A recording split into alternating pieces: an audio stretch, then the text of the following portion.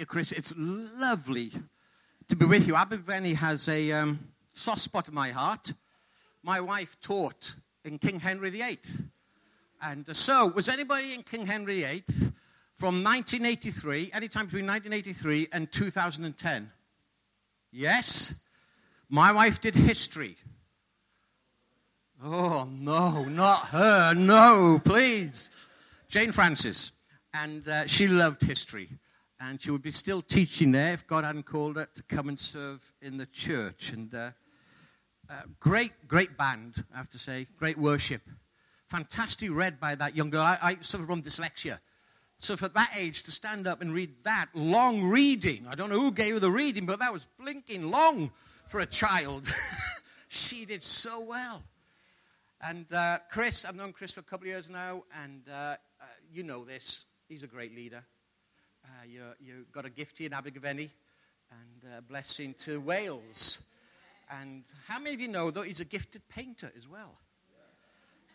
Yes, he's a gifted painter. So, I just want to talk to you a little bit about a couple of things that have been on my heart. I was talking to a friend a couple of years ago who's the same age as me, and he compared himself to a mega church leader in America. And his comment was this: Paul, I compare myself to him, and what have I achieved in life? So I said, depends how you measure success. Depends how you measure success. I want to just read to you from Hebrews, just two verses, or just one verse actually. Hebrews 11:13, the great passage about faith. All these people, it says about these, were still living by faith when they died. They did not receive the things promised, and only saw them and welcomed them from a distance, admitting that they were foreigners and strangers on earth. To get to the end of your life and not see what in your heart of hearts you wanted to see. Is that success? Or is it not success? I went to a conference recently. It was a great conference. It was an expensive conference. Somebody gave me some complimentary tickets. I'm always up for that. And it was fantastic. And if somebody gives them next year, I'll go back again. It was up in London. And but this was the first day. This is how it went. First person was interviewed was a billionaire. Okay, he was a billionaire. And he talked about how he became a billionaire, where God played his part in that. Second speaker, who was fantastic, was the pastor of the largest church in America. Fantastic stuff he shared. The third person was interviewed was a lady who is in HR. And a very successful lady. But in telling her story, she told the story that her and her husband weren't able to have children. Now, my ears prick up because Jane and I weren't able to have children. And people prayed for us, and we discussed other options, but we never were able to have children. So I thought, it's interesting. And then she said, but somebody prayed for us, and we conceived. And we got a lovely daughter. My heart says, thank you, God. Thank you. But there is a subtext, unintentionally. This is a subtext. To be successful in the Christian world, you've got to be a billionaire or wealthy. You've got to lead the largest church in America. And you've got to have prayers answered that other people don't get prayers answered for. Now, they don't mean that at the conference, but that's the subtext. Now, how do you measure success? I'm a big fan of a church in America called Mosaic Church, great creative arts church. And Erwin McManus is their pastor. And at the moment, they're going to appeal to raise $20 million to buy a building in Los Angeles. So here's the question. If they get the 20,000, will they have been successful? Well, they may have been or may not have been. It just depends how you measure success. When I visit churches, so coming here, I haven't asked Chris this deliberately. One of the things church leaders ask is, how many people in your church? Because we're not really interested in how many people are in your church. We're just interested in got less people than we've got in our church. So if somebody says to me, we've got 242, I think, hallelujah, Jesus, we've got 243. But if somebody says 750, I begin to think, where have I gone wrong? Why am I not successful? How many social media friends do you have? How many friends Facebook you from exotic locations and bungee jumping off some incredible cliff? I hate that. I tell my friends, I do not want you to send them to me. If you're in the Bahamas with a nice little drink on the beach, and I'm in Wales and it's raining, I don't want to see it. Really, I don't want to see it. So how do you measure success? What does it taste like? What does it sound like? I did a bit of coaching, or had a bit of coaching a couple of years ago, and a good friend of mine did it for me. He had a couple of questions. One of the questions was, what would success look like in your life, Paul? First question, good question. Second question, how would you know you've achieved it? That's a clever question. That's a very clever question. So, what does success look like in Gateway Church? How do you measure it? What does it look like in my life, in my friendship, in our marriages, in our work situation? What does it mean to be a successful parent? What does it mean to be a successful single person? Big questions, aren't they? So, let me just have a couple of things that I think the Bible talks about. So, it's not moving. Can you just knock it on to the next one? That'd be great, thank you. There it is. So this is a list of the disciples. Clearly, there are 12, and obviously Judas was part of them once, and clearly he committed suicide, so he was replaced by a man called Matthias. Now, there's 12 there. Let's put down there for a second. There's 12 there, and here's my question. In the book of Acts, it tells you the story of the church. How many of these disciples are mentioned in the book of Acts? Ooh, flop-dob. Good question, isn't it? Good question. So, see if it works. Okay, next slide. There we are. Peter, James, John, Philip, and Matthew are mentioned. Matthew wrote a book. James wrote a book. Peter is mentioned throughout the New Testament. John is not mentioned, but he did write 1 John, 2 John, 3 John, and the book of John, and Revelation, so gets quite a few mentions. Philip is mentioned, and Matthew wrote a book. The rest of them, there's no record of them. So here's the question. Were they flops? They didn't get in the book of Acts. Were they successful? I don't know. But here's my first observation about what it says about success. Next slide, please.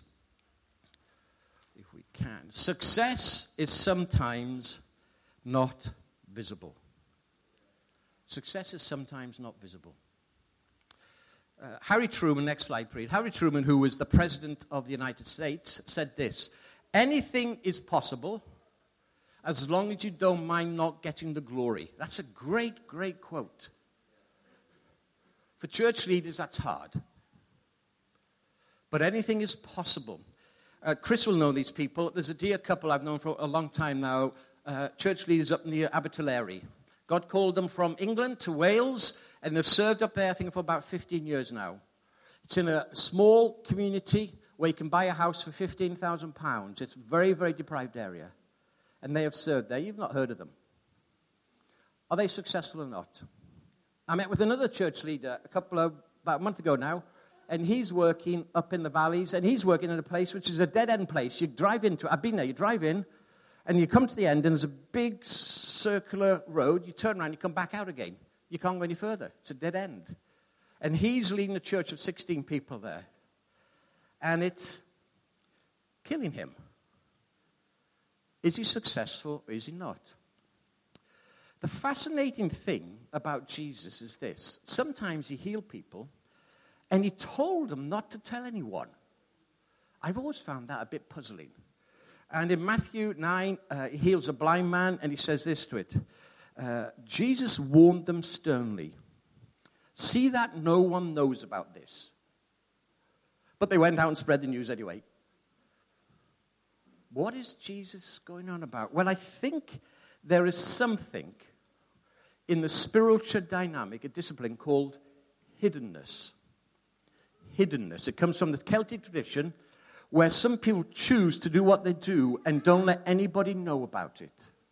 It's called hiddenness.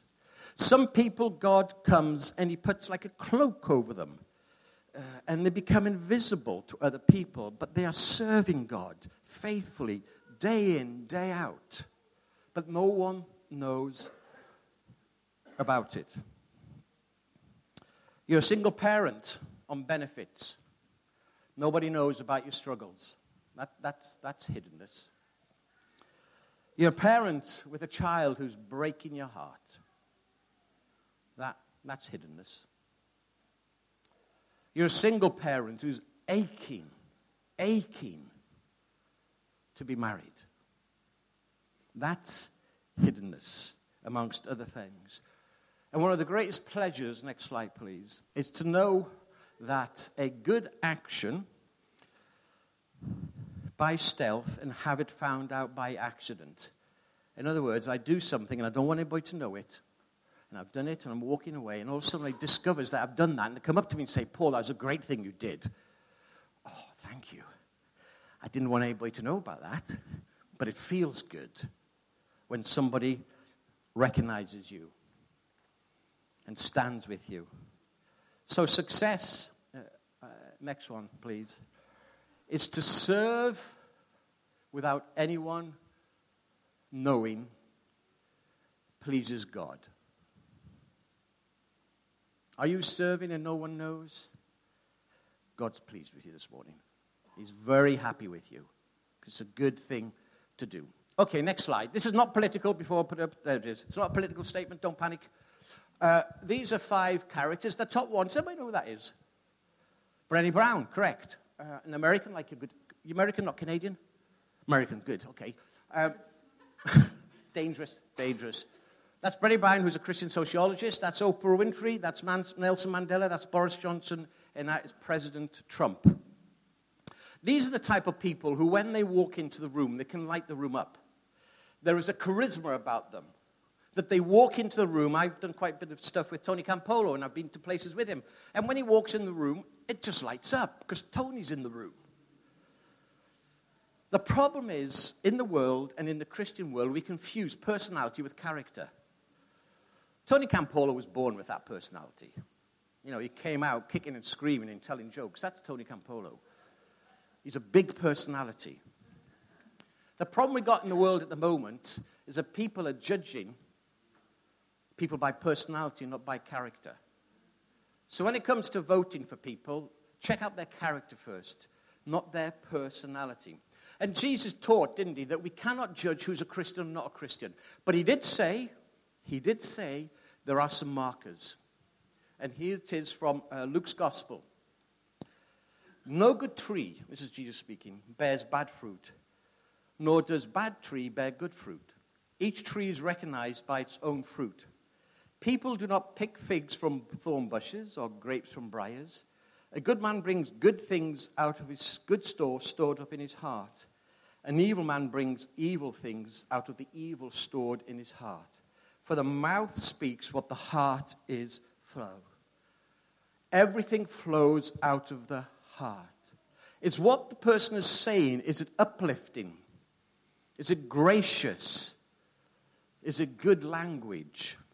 That's part of being a character. I got a brother and a sister, and a few years ago, my parents celebrated their 50th wedding anniversary. And when I was 5, between the age of 5 and 10, we lived in Italy, which was very pleasant, in Tuscany.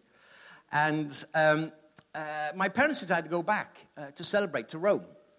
And so they planned it all, and my brother, myself, and my sister said, let's go and join them, but not tell them. Which can be dangerous, because you might turn up and they're very disappointed to see you. But nevertheless, we planned. So I went with Jane, my wife, and my brother came. His wife couldn't make it. My sister with a partner. We arrived in Italy. We went to the hotel. It's about 10 o'clock at night when my father checked in. And we got there, and the receptionist said, I'm sorry, Mr. Francis, to me, your parents checked out. They didn't like the hotel. Correct. That's exactly how I felt. They didn't have a mobile phone. So we've flown all the way to Rome. And but they had what's called, I think it's concierge. Is it concierge? The guy in the hotel with a hat on at the front, opens doors for you. And he got the taxi for my parents. And so we found out where they went. So we arrived at the hotel at 11 o'clock at night, and we go in, and I say to the reception, hey, listen, can you phone my father? I'm saying there's a package here for him. And so my dad comes down, and we stood there. And he goes, what are you doing? No, he didn't. He goes, oh, He's at the party, he's been in it. My children, my Bella children, I love you. And he went to get my mother. She came down, she's crying, oh, my dear children. So we had 3 great days with them, and we'd have meals at night. And at the end of the meal, my father was a bit like the Godfather, sits at the top of the table. Hey, this is my family. You look after them, or there'll be a horse's head in your bed tomorrow. So, so afterwards, we go back to the hotel where we stayed, different hotel. And my sister, my brother, like a drink or 2 or 3. And so we sit down. And so it's me and Jane and my sister, my brother, and Joe, Sue's partner. And they've had a few drinks. And my sister looks and says, you never listen to what I ask, do you? To my brother and to me. You never listen to what I ask. I said, sorry. So what do you mean? So, well, you talked about what you want to do tomorrow. I want to do this tomorrow, but you didn't listen to me. I said, Sue, you didn't tell us. But you don't listen to me. So my brother then says to him, oh, don't be so stupid, Sue. So I say to my brother, don't talk to your sister like that. He turns to me and goes, don't you patronize me. You always patronize me my whole life. Yeah. So, whoa. So my brother gets up, storms out. My sister goes out in tears. Joe and Jane are left there. I'm there thinking, I've got to sort this out. So I go upstairs, sit with my sister about 2 hours. So in the morning, we go for breakfast. This is my brother. We go down to breakfast. I'm sitting with Jane, and my brother comes in. Bearing in mind what's happened, and I haven't seen him since. Morning. Good to see you, Jane and Paul. Great night last night, wasn't it? I thought, what planet are you on? Out of the heart comes, through the mouth, pain. It's been there. That was pain that came out then. And for some of you, there's pain in your heart. And the Bible says, guard your heart, for it's the wellspring of life. Guard your heart. We just took this lovely, it's great. I love communion, moving around, bread and the wine. This is where we bow before the throne and say, Father, my heart needs to be tender again. Please forgive me. Please forgive me. And the Bible tells us what is successful in people's lives. Be a politician or be somebody who's unemployed. Famous words. Next slide, please. But the Holy Spirit produces this kind of fruit in our lives. Love, joy, peace, patience, kindness, goodness, faithfulness, gentleness, and self-control. There's no law against these things. Where do you measure? Where do I measure on that scale? Patience, I must confess, bit of a boast, I'm good at patience. I'd give myself an 8 on patience. I really would, actually. Faithfulness, whoa, down to 3 probably. Need to improve on faithfulness. Yesterday, I pulled up in front of our church, and there's a young lad, well, young, he's 21 now, sorry, who helps. He's got quite severe Asperger's, and he's a lovely lad. And pulled up, and I said, hi, it's not his name, hi, Dave. Sunny, lovely day. No, it's not. The sun sucks the life out of you. Sucks the life out of you. So here's the question. When you walk into a room, do you bring joy and peace and gentleness, or do you suck the life out of the room? I meet people in my church that suck the life out of me. Really do. I don't want to be like that. You don't want to be like that. You want to be people that when you walk into the room, people's hearts lift because you are a peace carrier. You are a peace carrier. Do you want to know what success is in God's eyes? God blesses those who are poor and realize their need for him. We sang that in one of the songs. God blesses those who mourn, who grieve. God blesses those who are humble. God blesses those who hunger and thirst for justice. God blesses the merciful. God blesses those who are pure in heart. God blesses those who work for peace, who are shalom builders. Are we those sort of people? Are we those sort of people? Success, next slide please, is leaning into your vulnerability. And that's from Brené Brown. Sounds great, doesn't it? But what on earth does it mean? What is vulnerability? Well, vulnerability is taken from the Latin and means to wound, to be capable of being wounded, of capable of being... it's like a dog who would lie on its back and puts his legs in the air. He's completely vulnerable. His stomach's there, and he's got no defense. It's making yourself vulnerable. It's taking a risk. Going out on the streets with this dear lady on whatever it was, Saturday, I think. It's making yourself vulnerable. It's risky. It's difficult. It's uncertainty. It's emotional exposure. That's what vulnerability is. And Brené Brown tells the story where she was invited, she goes all around the world, and she was invited to Canary Wharf in London to speak to some high-level bankers. And they asked her to come speak about the whole issue of vulnerability in work. And she walked into the room, and she knew as soon as she walked in that they didn't want her there. She just knew. I've been there. I know when I walk into... I don't feel it here, by the way. But I've walked into places, and I thought, they really don't want me here. And she felt that. And they said to her, listen, banking's got no place for vulnerability. So she said, I'll tell you what, I'm meant to be here all day. I'll ask you one question, and if you don't want me to stay on after that question, I'll go. I want to do some shopping anyway, so it'll be great. I can go early. So this was her question. Bear in mind, the bankers. What's the biggest issue you're facing here in your industry? It's a good question, isn't it? So, of bankers, particularly. Someone shouts out, ethical decision-making. How to make good moral choices in the banking world. So she then asked back, has anyone ever stood up in front of a group of people or group of leaders and said to them, this is wrong. This is outside of our values. We shouldn't be doing this. How many have done that? And quite a few hands went up. And then she said, how does it feel? How does it feel? And somebody at the back shouted out, stay on. And so she answered them. There's probably not a single act, next slide, please. Thank you. There's probably not a single act at work that requires more vulnerability than holding people responsible for their ethics and values, especially when you're alone in it and there's a lot of money, power, and influence at stake.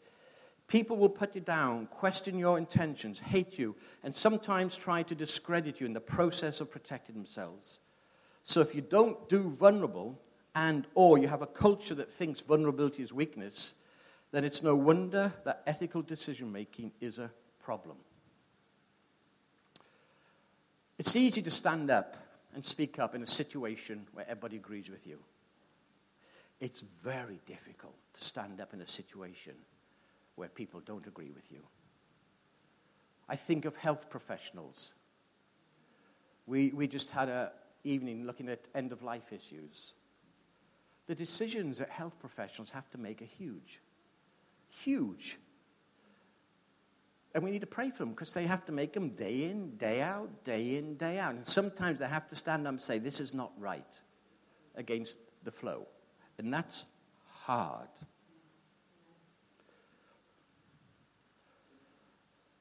To tell people in church that you're lonely.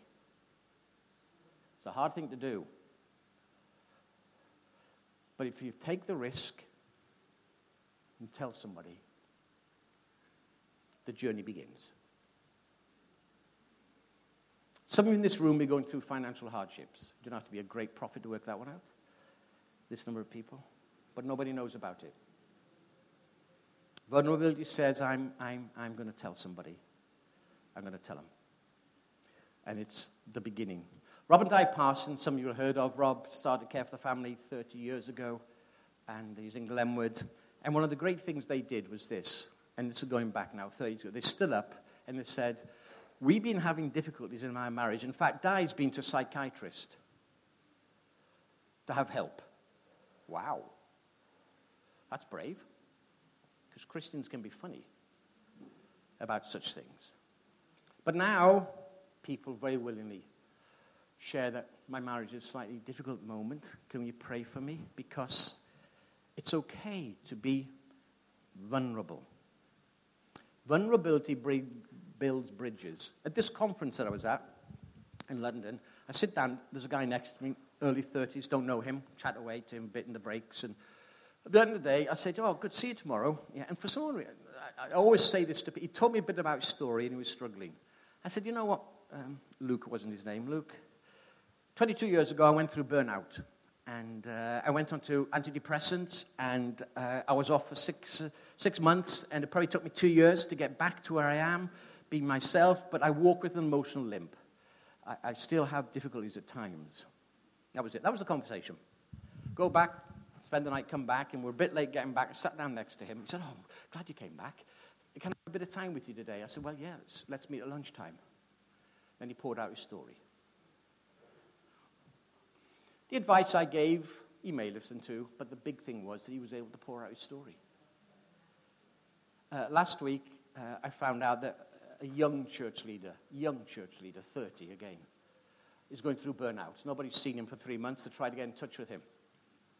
I text him. I say, hey, I've just heard that you're going through burnout. I'm so sorry. Just for you to know, 22 years ago, give my little speed on the text. 10 minutes later, bing, I'd love to meet with you, Paul. It's vulnerability. It's vulnerability. And it's the starting place of getting on the road to recovery. But you have to start with that. Let me ask you a question. Well, let me just show you one last PowerPoint for the question. Next slide, please. This is a great quote. So simple, powerful. It's a spiritual discipline to cease from adding the word but to the simple phrase, this is good. Church, we're good at this. Can I say this morning, the worship was wonderful, but it was a bit loud. Or, that was a great preach this morning, but you spoke a bit fast. Or, hey, kids are great, but when they come out the front here and wave their flags and jump up and down, it's a bit off-putting. Why is it that we always have to put a but in to our statements? If you want to encourage something, stop the buts. Just say, great worship this morning. Great preach. Isn't it great to have kids in our church? Then outside not coming? It's a great little quote, that. So here's my final question. Was Jesus successful? So, if a coach had asked him, what would success look like for you, be like Jesus, and how would you know you've achieved it? Because when Jesus died, he was, to be honest, a flop.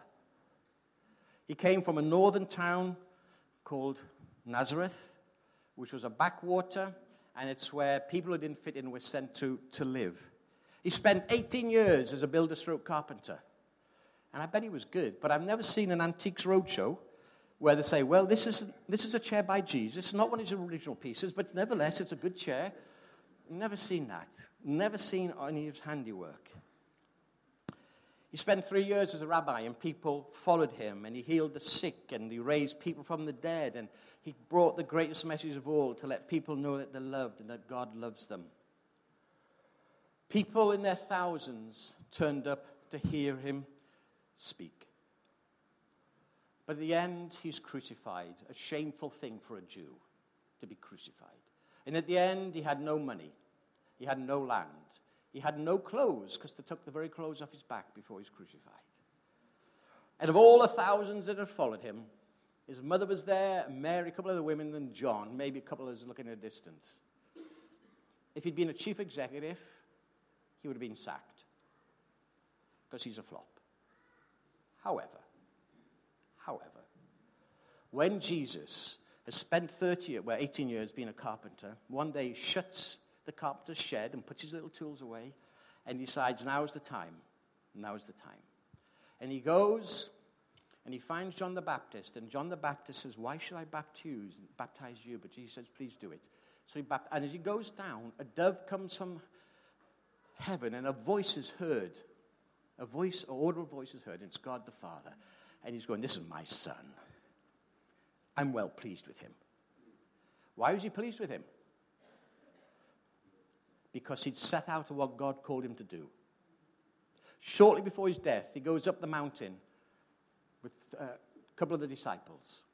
And he gets up there, and a cloud comes down, and again these disciples hear a voice, and it's the Father saying, this is my son, with whom I'm well pleased.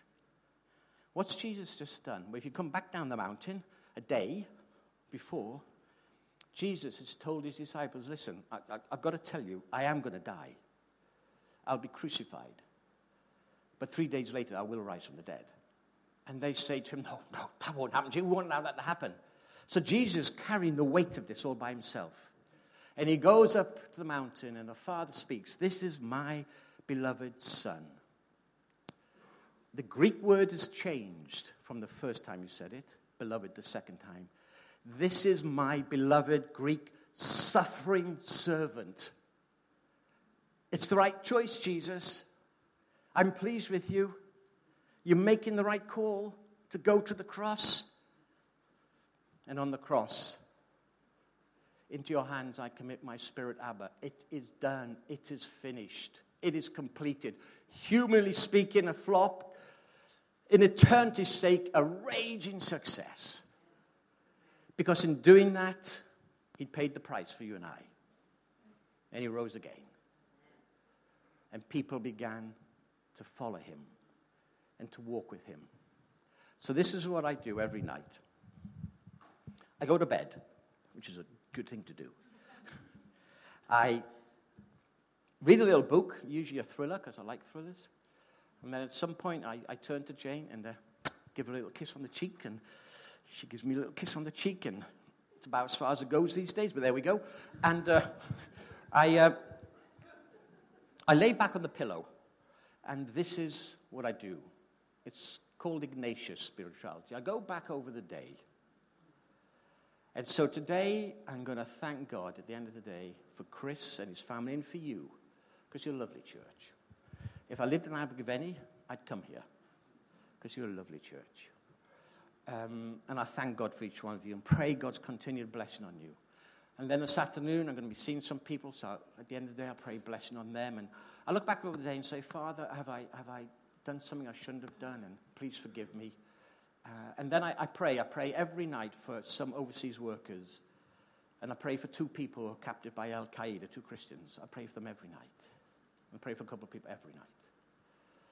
And then I put my head down, I close my eyes, and I go to sleep. That's it. Father, I've tried to live today how you wanted me to live.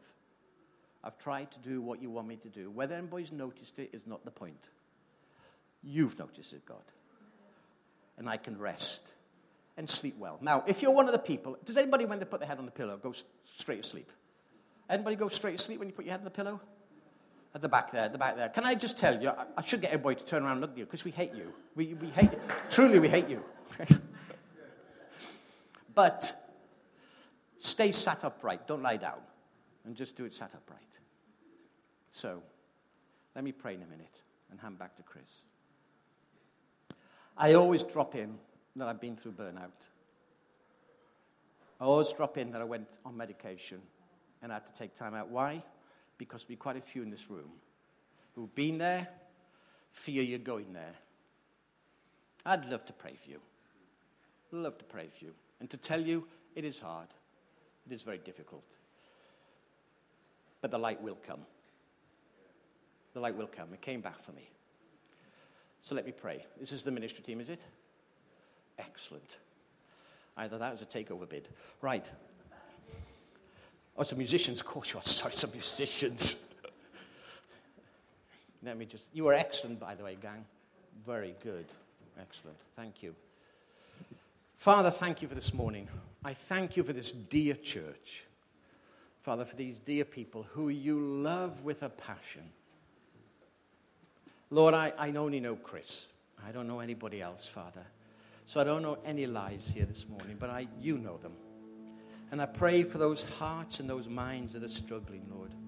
I pray for those who are teetering on the brink of the black hole, the black dog of depression. I pray for those who have stepped into that void, Lord. I pray that you will bring hope and light into that situation. Hope and light, I pray.